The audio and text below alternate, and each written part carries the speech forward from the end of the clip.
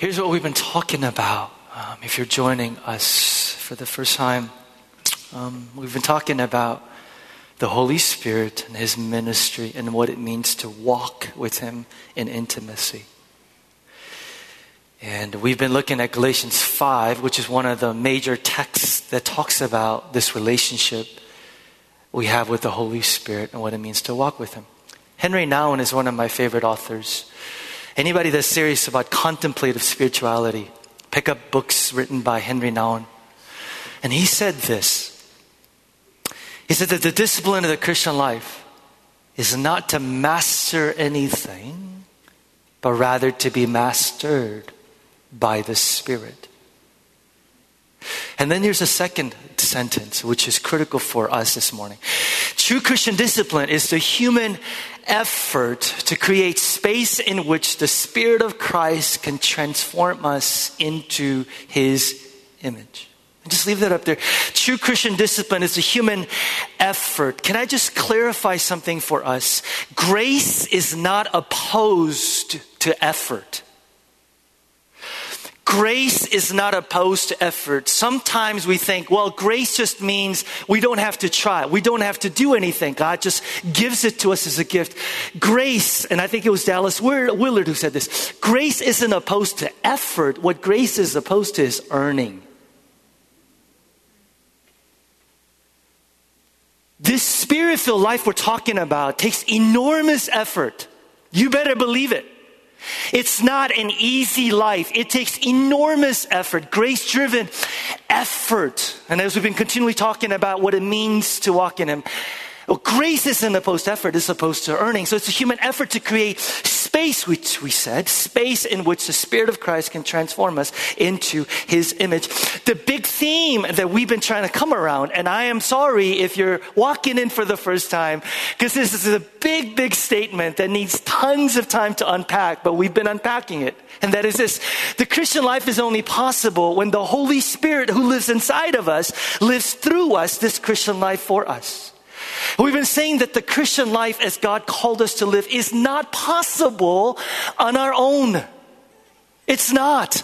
And it's not the life that God intended that we would try on our own. Jesus Himself said in His last times with His disciples this in John chapter 14. He says, I will ask the Father and He will give you another helper. Why do you need a helper? Because we need help to be with you forever. You know Him, for He dwells with you and will be in you.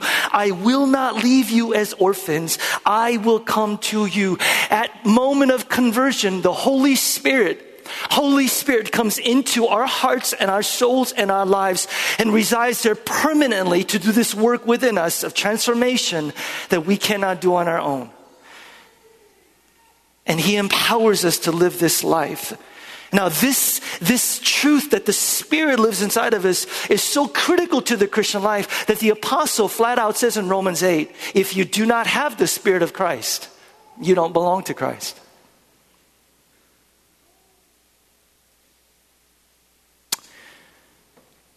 The rest of the New Testament then talks about how our relationship with the Holy Spirit is either we're walking according to the Spirit or we're walking according to the flesh.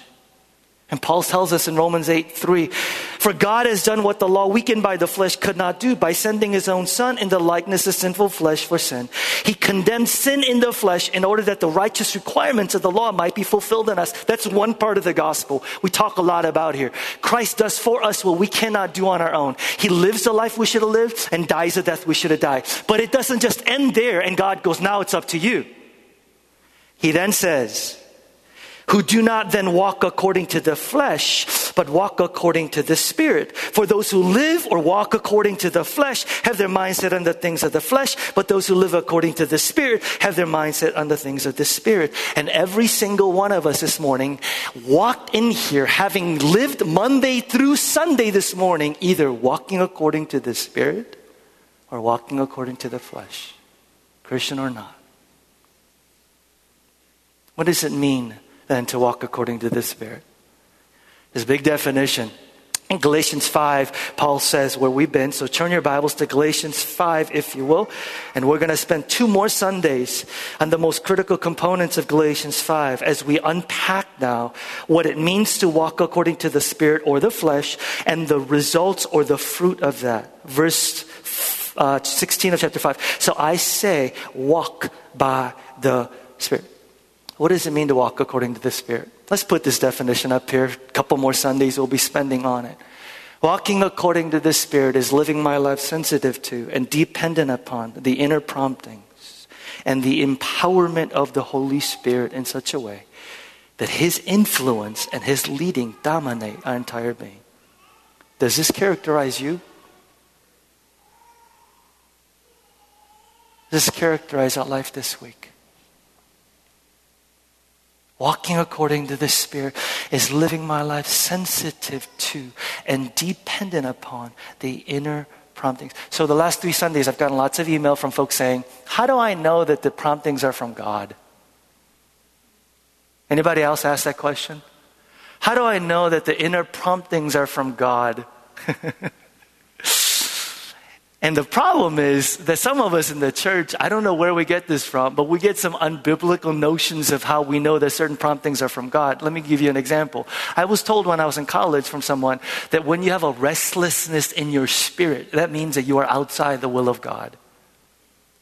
Okay, confession. I am type A, driven, overly analytical person who is always restless. Drives my wife crazy. I have this engine and motor that does anybody relate? Anybody relate? I'm constantly restless.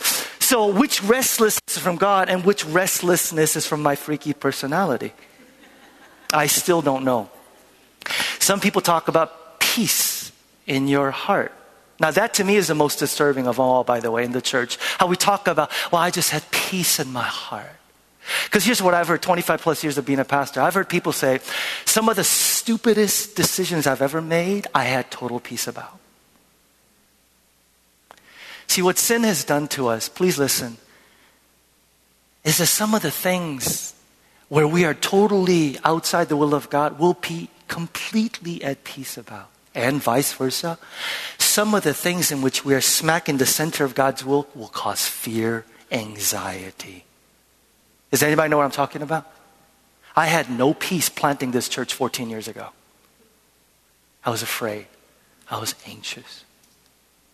And I look at Jesus on Mount Gethsemane, the night before He is to be crucified, knowing that He is fulfilling the will of God. He is what? He is what? He is what? He is anxious. And then, of course, there's the whole open doors. Which again to me is, how do you know certain doors are open doors from the Lord and open doors from the enemy? Because here's what I see in Scripture. What sometimes we look at as open doors are not really from God, but from the enemy. Prime example is Jonah. God says, go to Nineveh. He wants to go the opposite way. Jonah chapter 1, he walks up to the harbor to get this ticket and he goes, do you have any tickets going to the opposite direction of Nineveh? And the Bible literally says, and there happened to be a ship going to Tarshish. Can you imagine Jonah saying, there's a ship going on the opposite direction? Well, Jehovah Jireh, my provider. It must be the will of God. Open doors can sometimes be from the enemy. So how do you know? How do I know which promptings are from the Lord, which promptings are not? How do you and I, and this is important, gain sensitivity to His promptings on a daily basis? You ready? You ready? You ready? Here it is. Open your Bibles.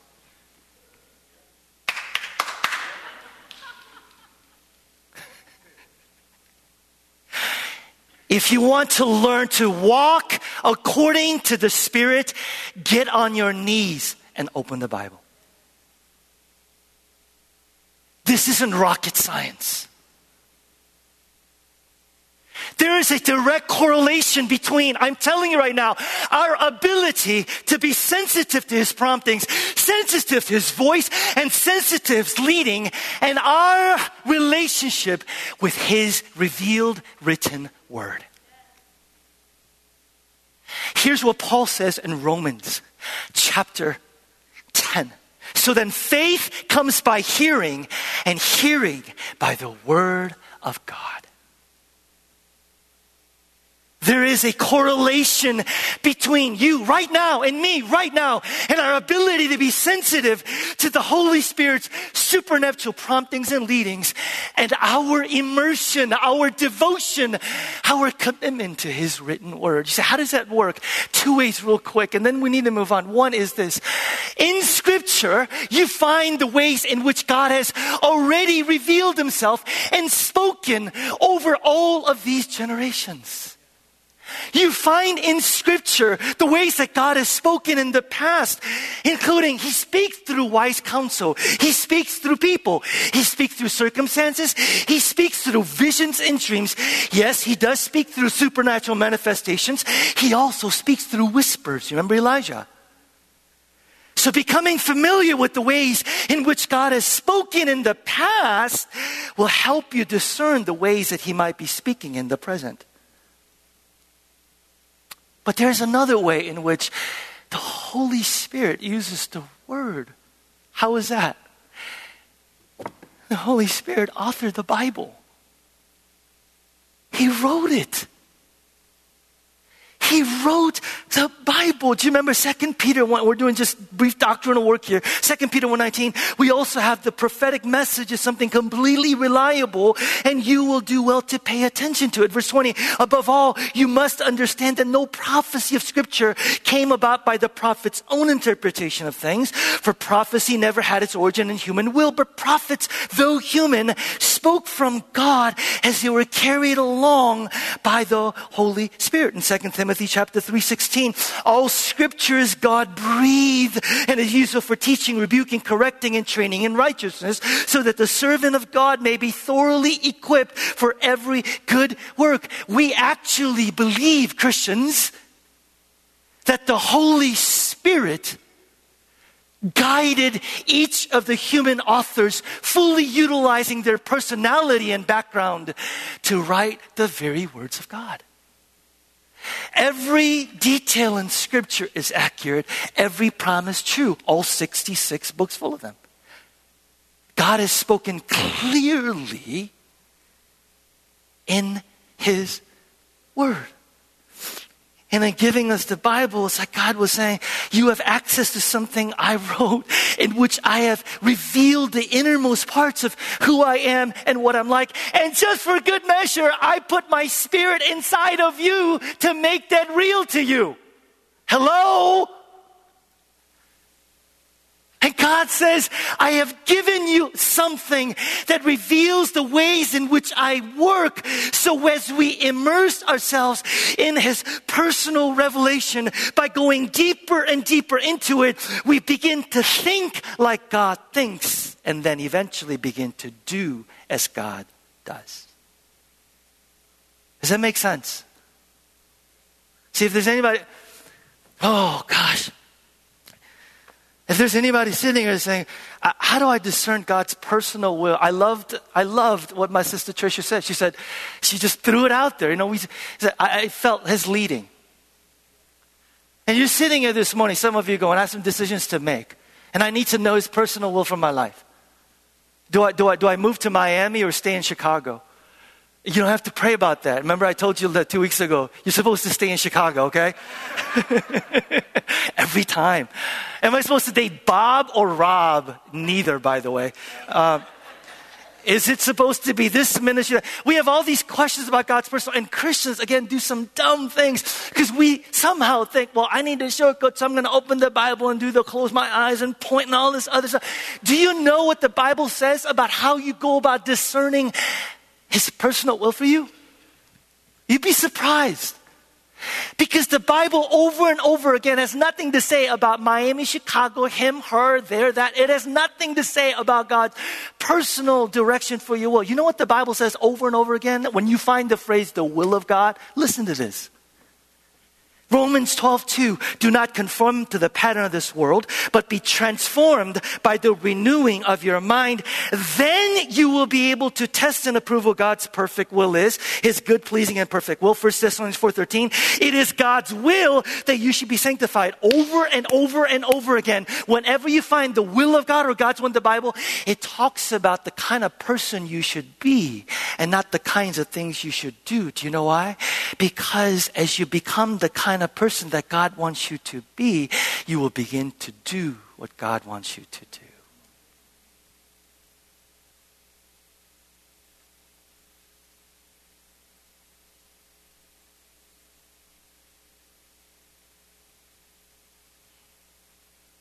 This is so powerful and challenging for me. Because like half of us in here this morning are going, I can't remember the last time I disciplined myself over long stretches to immerse myself in His Word. And then we're wondering why sometimes we live directionless, aimless lives. Like, what's going on? How do I know God? And God says, I've given you my personal revelation. Get to know me. Get to know who I am. Get to know my ways. Because as you do, then these decisions that you have, you begin to think like I think and begin to do as I do.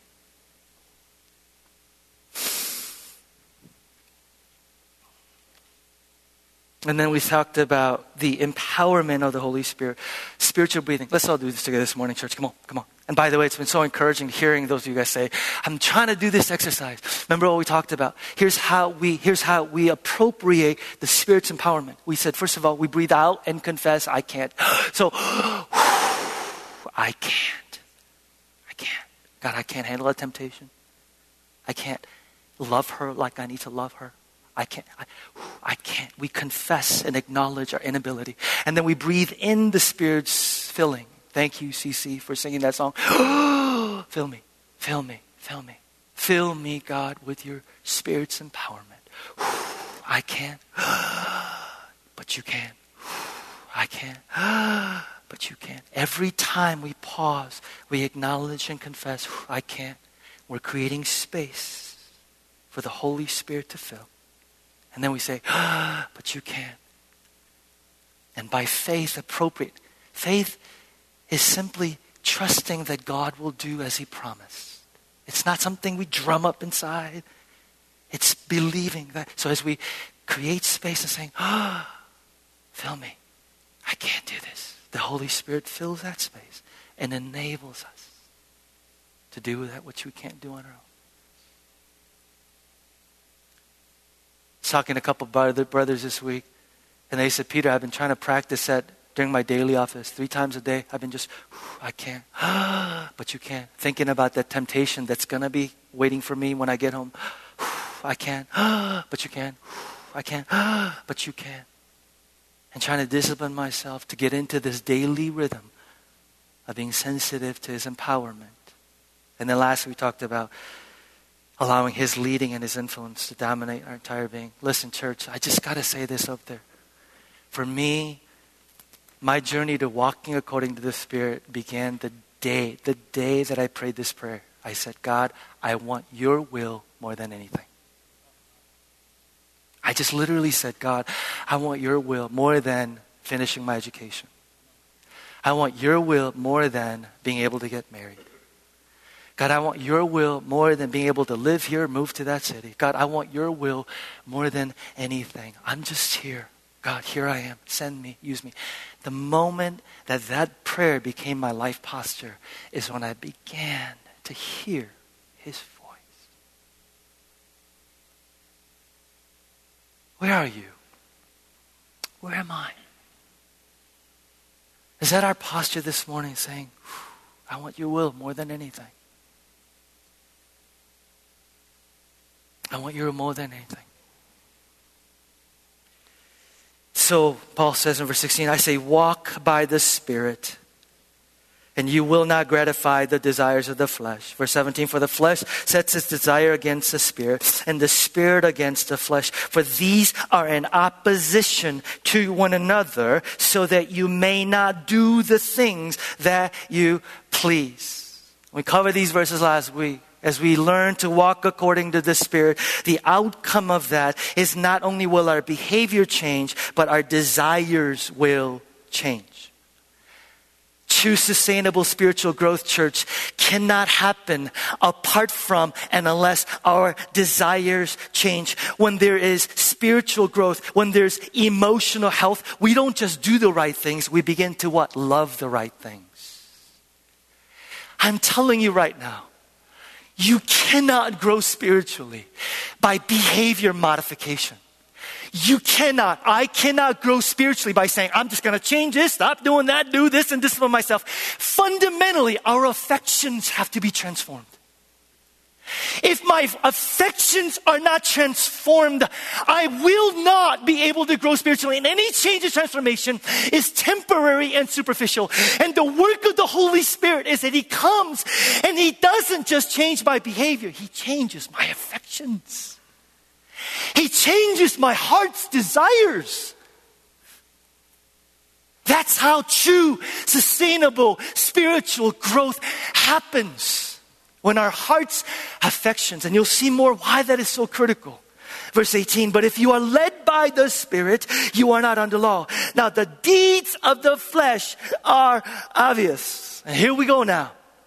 Now we're going to talk about the second approach to life, which is walking according to the flesh. The word flesh here, there's two Greek words for flesh. One is body, material.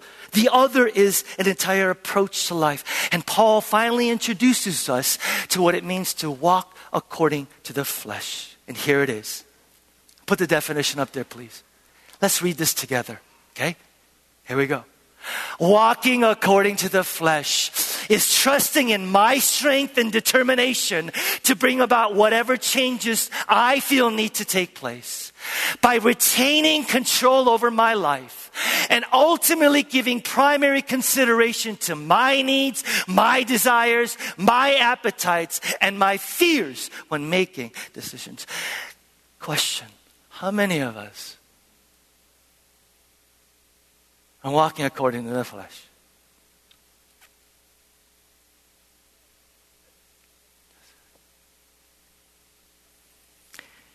Trusting in my strength and determination to bring about whatever changes I feel need to take place. Do you know how ingrained this is in our culture?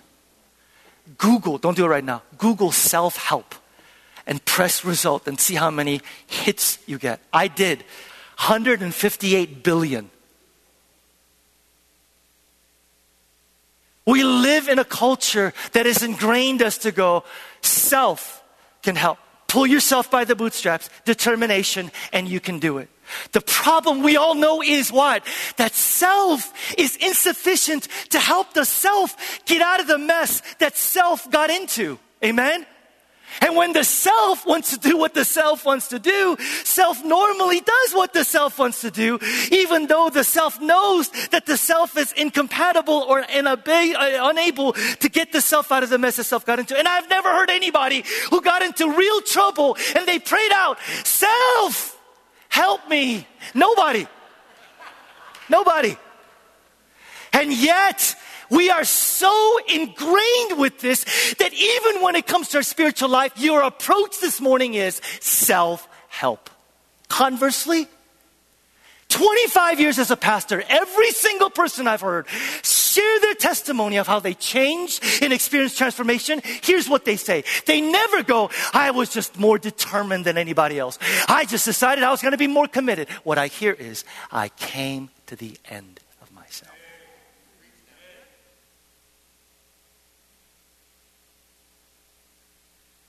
Pastor Peter, I thought I was all that. I thought I was smart enough. I thought I was resourceful enough. I thought I was strong enough. I came to the end of myself. And I said, you're just going to have to do it, God, because I can't.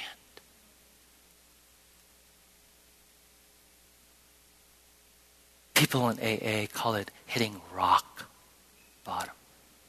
Can I just tell you something? This might be bad news for some of us. I've never seen anybody learn to walk according to the Spirit without hitting rock bottom. And I've never seen anybody hit rock bottom without going through emotional, mental valleys that we hate with a passion. I've never seen anybody, and your pastor, personal testimony, I've never seen anybody get to that place of being dependent on the Spirit without going through seasons of brokenness and desperation. Never. You can't learn this intellectually.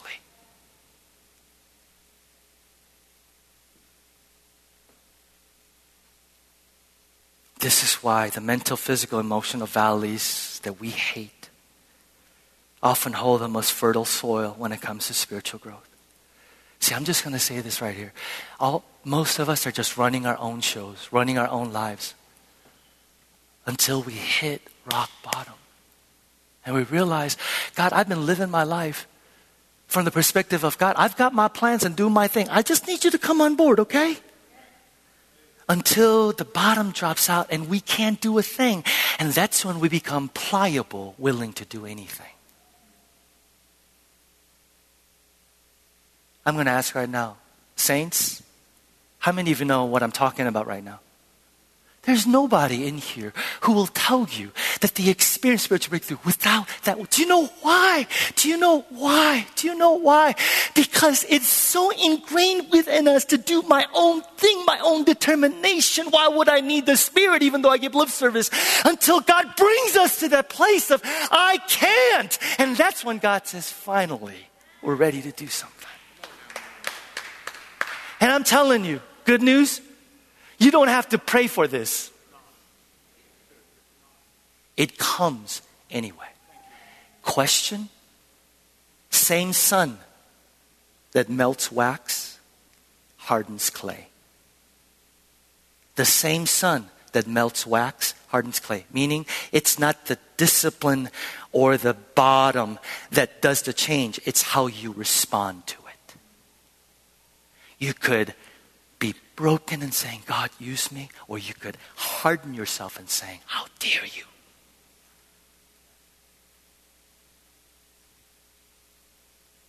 Walking according to the flesh. My determination. My strength. Until we become broken. Then all of a sudden the Bible comes alive. And the Bible becomes a different book because we've become a different person. See, God is always speaking through His Word. Always speaking through His Word. I found this little gem in Jeremiah chapter 7:13. Check this out. While you have been sinning, I have been trying to talk to you, but you refuse to listen. God has been speaking all along in His Word, in our hearts. It's just that we needed to come to a place to be able to hear and to listen. Second thing about walking according to the flesh is what?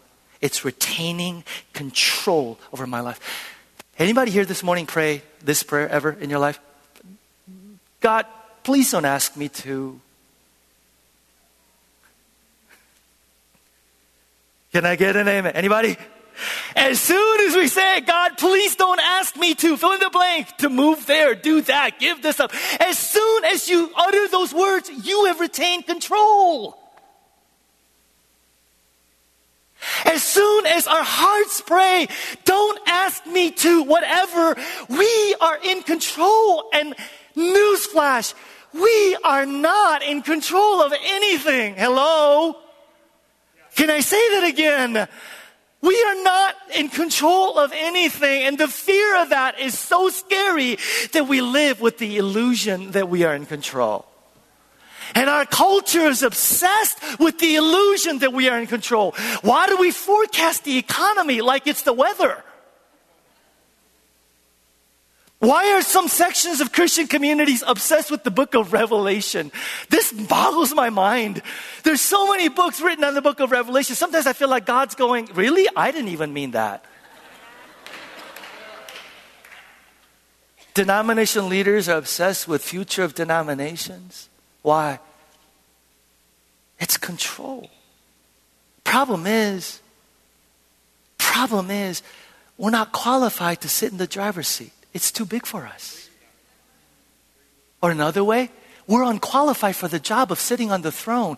That's why you're so scared. You ever take on a job that you're not capable of? It freaks you out. That's why we're so anxious. We could walk according to the Spirit, but in order to do so, we have to hand over the keys. We have to hand over the keys and say, God, you drive. And one of the benefits and gift of handing over the keys is peace. Why? Because if I live with the illusion that I'm in control, I'm going to drive everybody crazy with my need for control. But when I hand over the keys, I trust that not no longer is God in charge, but He is in charge of the outcomes. Repeat it after me. I am not. Repeat after me. I am not in charge of the outcome. I am not in charge of the outcome. One more time. I am not in charge of the outcome. I could raise my kids to the best of my ability. I'm not in charge of their outcome. I could plan my future to the best of my ability, but I'm not in charge of the outcome. If you think you're actually in charge of the outcome, anxiety, worry, need for control. And then the third part of walking according to the flesh is giving primary consideration to my needs, my desires, my appetites, and my fears when making decisions. Whoa. Was that one of those, yes, that's you? I think it was a supernatural Holy Spirit going, we're going to flash your junk for all the world to see. 99% of marriage counseling, for me, boils down to you are being driven by fear and insecurity, and you're making this all about you.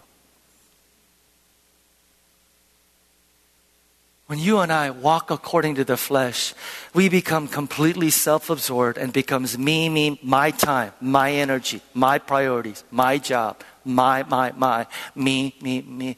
And walking according to the Spirit leads to an absolutely other-centered life. The amazing thing about the Holy Spirit, the Bible says, is He is constantly out to exalt Jesus, glorify Jesus, and magnify Jesus. He is constantly deflecting attention to Jesus. Beautiful, beautiful.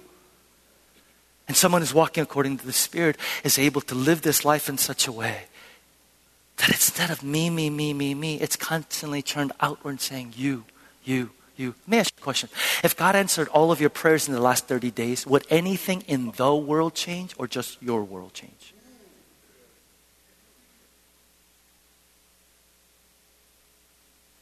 If God answered every single one of your prayers in the last 30 days, would anything in the world change or just your world change?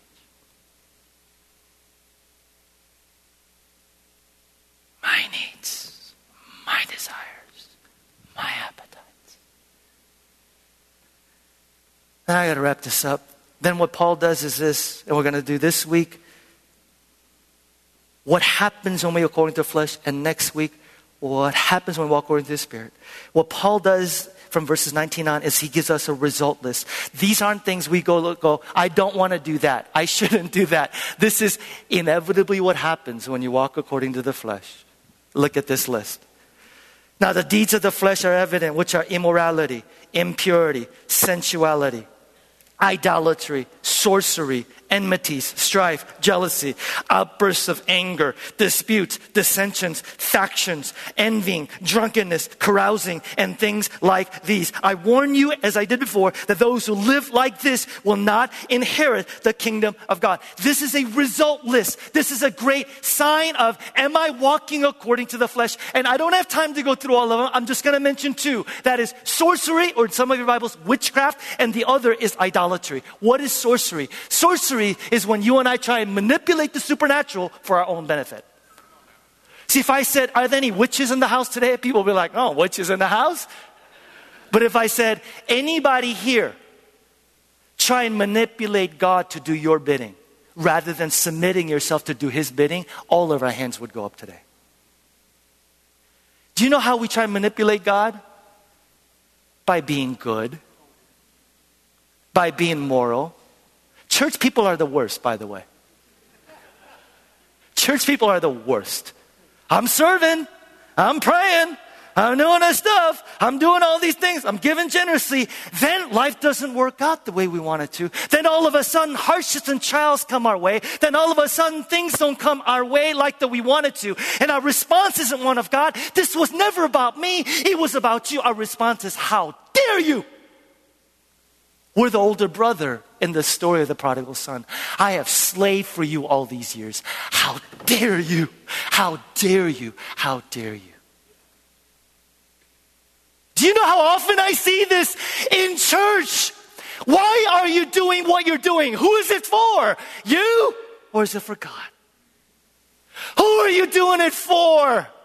Are you the older brother? I'm slaving away. I'm keeping myself out of trouble. I'm not sleeping around. I'm coming to church. I'm praying. I'm doing all these things that you're doing. And then we lose a job. And then she says no. And then trials and trials come our way. And our response is one of God. I don't deserve this. The whole time, on the surface, it looks like, God, I'm about your will.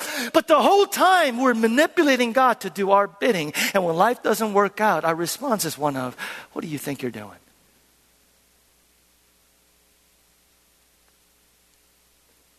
Flesh says manipulate. Spirit says follow. Flesh says my way. Spirit says your way. Flesh says this is what I need. Spirit says you're all that I want.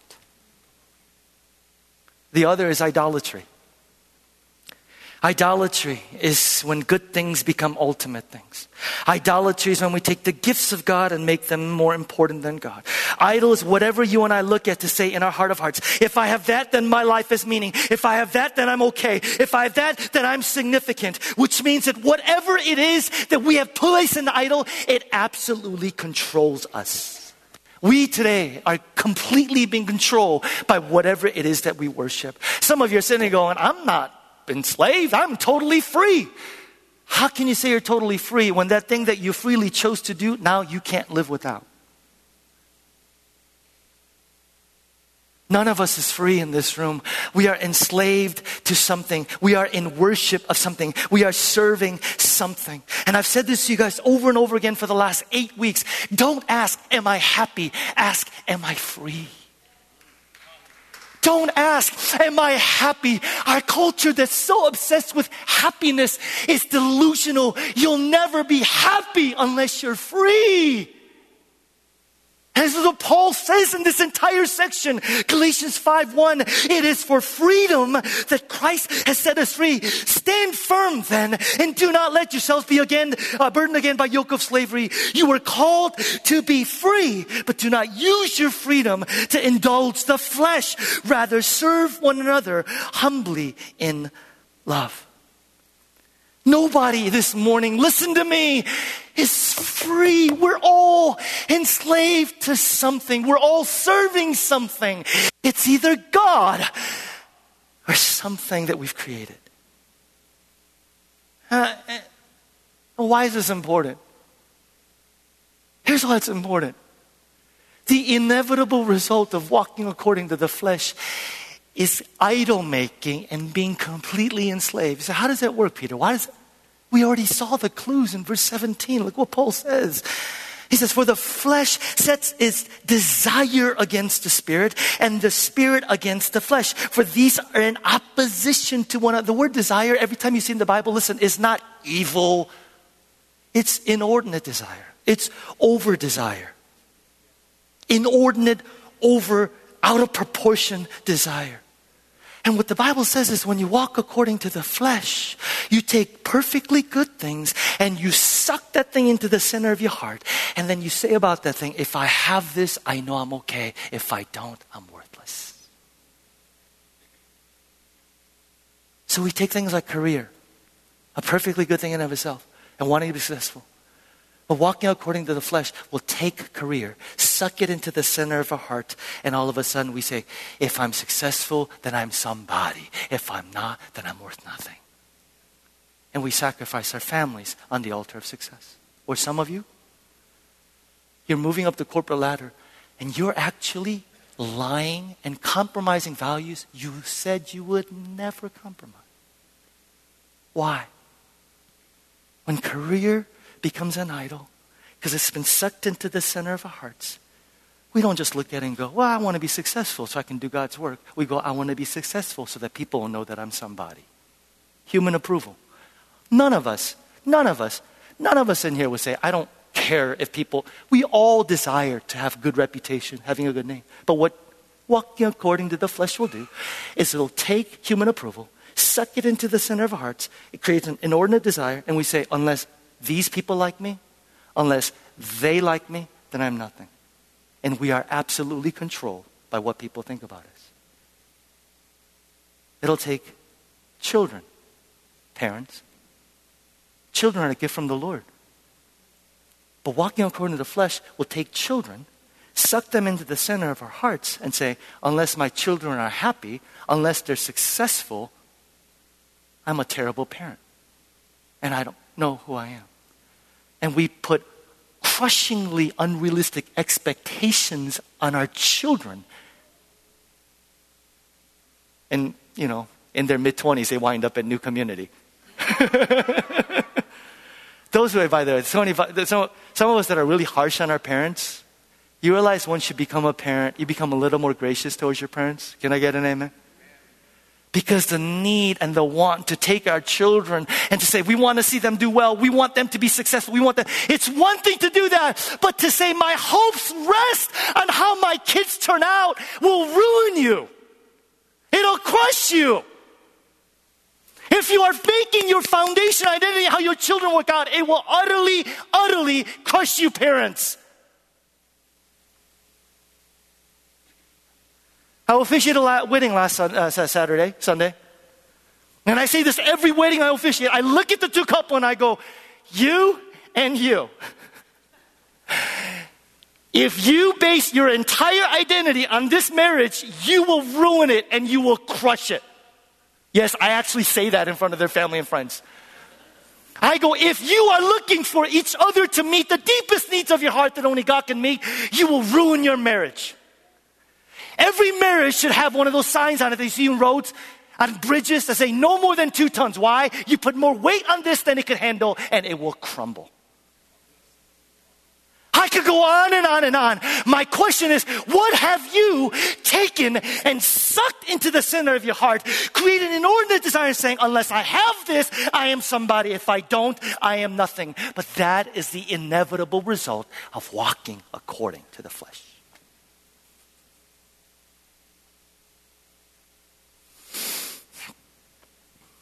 How do we overcome this? What do we do? What do we do? What do we do?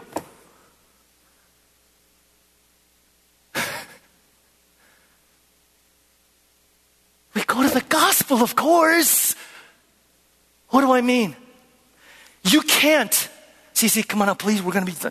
You cannot. Listen, please, listen. Inordinate desire and idols, you can't just uproot it and go, phew, there it goes. No more. Why? Because before you turn around, something else will go in its place. Okay? Oh, that was a convicting sermon, so I will not make marriage my idol. Phoop, there it goes. And then as soon as you turn around, career. Well, career is my idol, and I will uproot it. As soon as you turn around, relationships. You can't deal with idols and walking according to the flesh by just uprooting it. You have to replace it with something. What do you replace it with? Paul tells us in verse 24. I love this. Those who belong to Christ Jesus have crucified the flesh with its passions and desires. Come on, church. Read those powerful, wonderful, life-giving, spiritually refreshing truths with me. Ready? Here's what Paul says his answer is. Those who belong to Christ Jesus have crucified the flesh with its passions and desires. How do you deal with the inordinate desires? How do you deal with the out-of-control passions? Do you do it by saying myself and determination in mind? No! How do you deal with it? You turn to the gospel and you say, I know that I already belong. I know that I already belong. I need to remind myself that I already belong. It is not. Crucify your desires, deal with your idols, then you will belong. That's religion. Gospel says you already belong. Now go, crucify sinful desires. I thought about this week. Every single one of us in this room, here's what we have in common. We all want to belong. Yes? To something, someone. That's why when your pastor goes to officiate these weddings and I'm at a reception and I don't know anybody, I just want to run to the hills.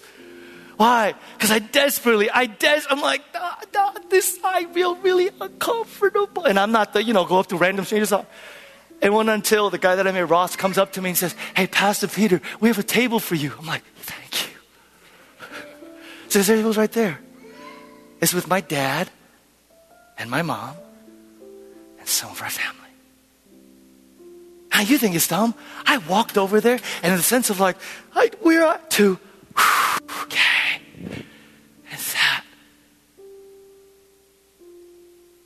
That's cosmic, It's not just, you're insured. No. That longing is cosmic. The longing to belong is cosmic. Why? Because the Bible says that there was a time when we walked with God. When we walked with God in the cool of the day, there was a time when we knew in our heart of hearts that we belonged. We belonged. There's security. We belonged. No doubt, no fear, no anxiety. There was a time in which we knew with absolute certainty, I belong. And God says, yeah.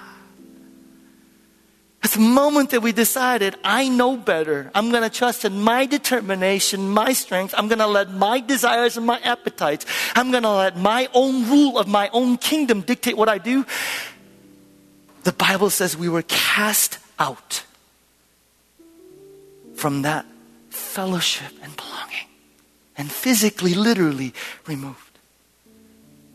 And the Bible says Christ Jesus comes and He does what?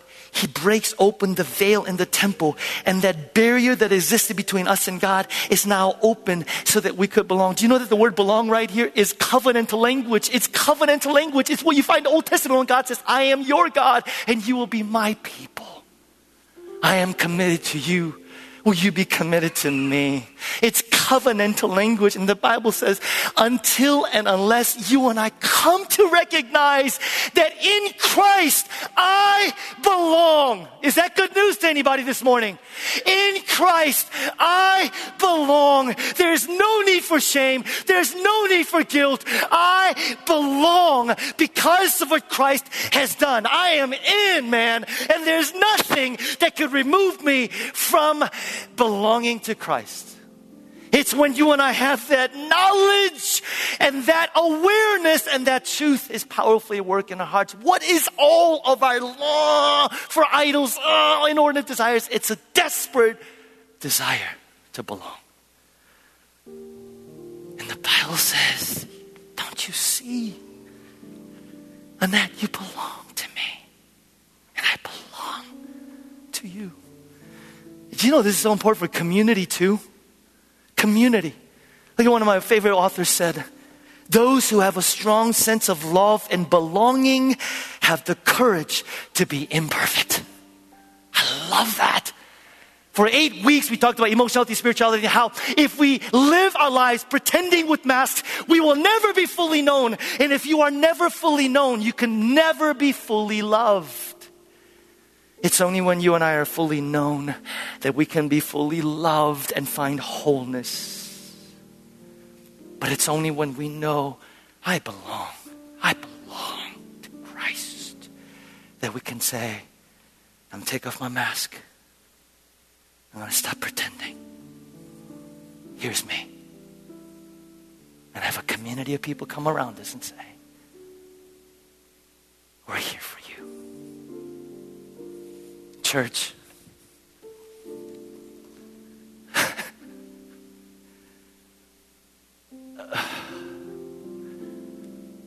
those who belong to Christ Jesus, those who know they belong to Christ Jesus, crucified their passions and sinful desires. Bow your heads with me.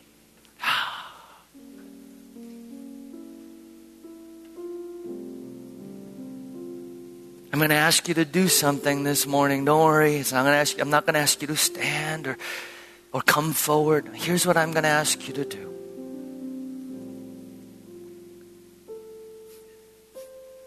In your bulletins, you were given orange cards. These cards are specifically prayer request cards that we have been asking you to fill out, to pray throughout our capital campaign, but more importantly, this upcoming 24-hour prayer vigil where men and women are going to intercede for every single man, woman, child, baby, life in this church.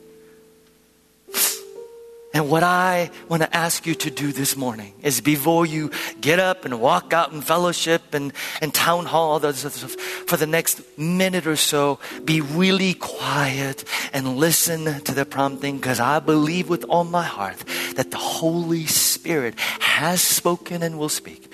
And what I want and need you to do is hand and paper, pen and paper. Don't just think it in your mind. There is something powerful about taking your hand, putting a pen in your hand, and physically writing down. I need you to write down on that card a prayer or two. It could be, God, here is what my idol is. Because He already knows. Not surprising to Him, but it'll be freeing to you. This is the thing that has caused inordinate, out of control desire in me. This is what controls me. Please allow the gospel's truth to know that I belong. Give me the power and motivation to replace it with you. Would you do that for me? Pen and paper, anonymous. You don't have to write your name unless you want us to know who you are. Put on there the idol that you struggle with. And pray that the Spirit will allow the gospel truth to come. The second thing you can do with that card is it may have nothing to do with what I preached on today, but as you sit there, God will speak right now and prompt something in your heart about a change, about a direction, about something you need to stop doing, about something you need to start doing, about something, as He's been speaking all along, even in our sin. And maybe this morning, you've come to a place and a posture of being able to listen. Write a prayer request about what you need the Spirit to be able to do in and through you. Write a prayer request of what it is that God might be prompting your heart with. So I'm going to give you a couple minutes to do that. I'm going to give you a couple minutes to do that. Hold on to it. Pray over it in the next couple minutes. And then I'm going to pray for a tithe and offering. And we're going to sing this last song, and I'm going to dismiss you. So right now, in the quietness of your heart, you don't have to wonder if God's speaking. He is. He is. Just listen.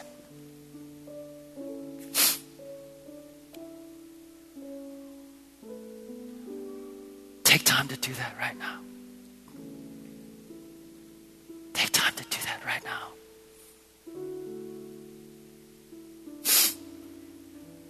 Jesus. Take time to do that right now. God speak. God speak. God speak. God speak.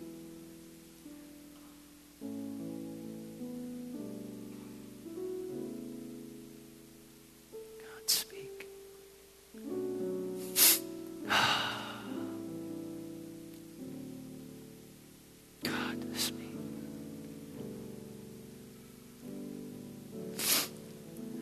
Take a minute or two more, and again, hold this dear to you.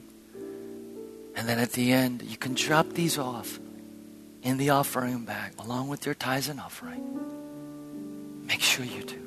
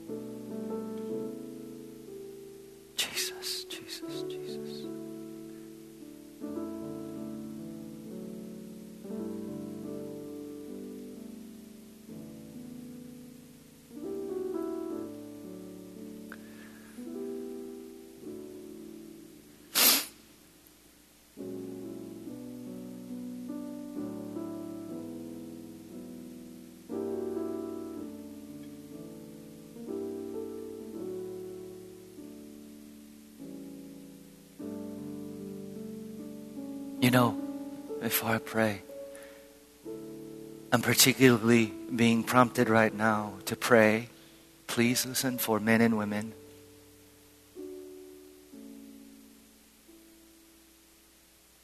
who are at the end of the rope and you walked in here today.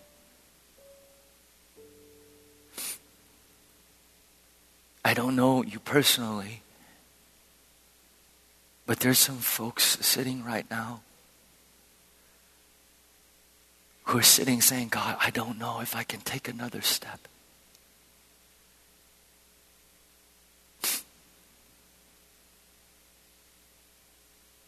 I just want you to know that our God is for you. I just want you to know that our God is with you. I just want you to know that you are in the palm of His hands. I just want you to know that He has not forsaken you nor forgotten you. I just want you to know that He aches and hurts with you. I want you to know that He says He has not finished the good work that He has begun in you. I want you to know that even in moments when you feel utterly alone and that nobody understands, that He does. And that He is with you. I just want you to know, if you feel like you can't take another step, that His desire is that He would carry you, that He would sustain you, that He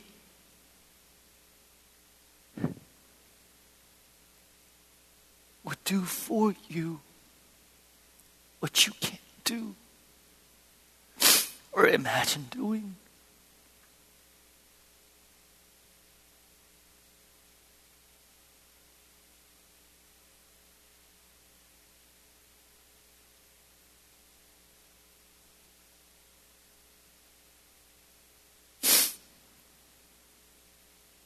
And He says, do not be afraid, for I am with you. Do not be afraid, for I am with you. He wants you to know that.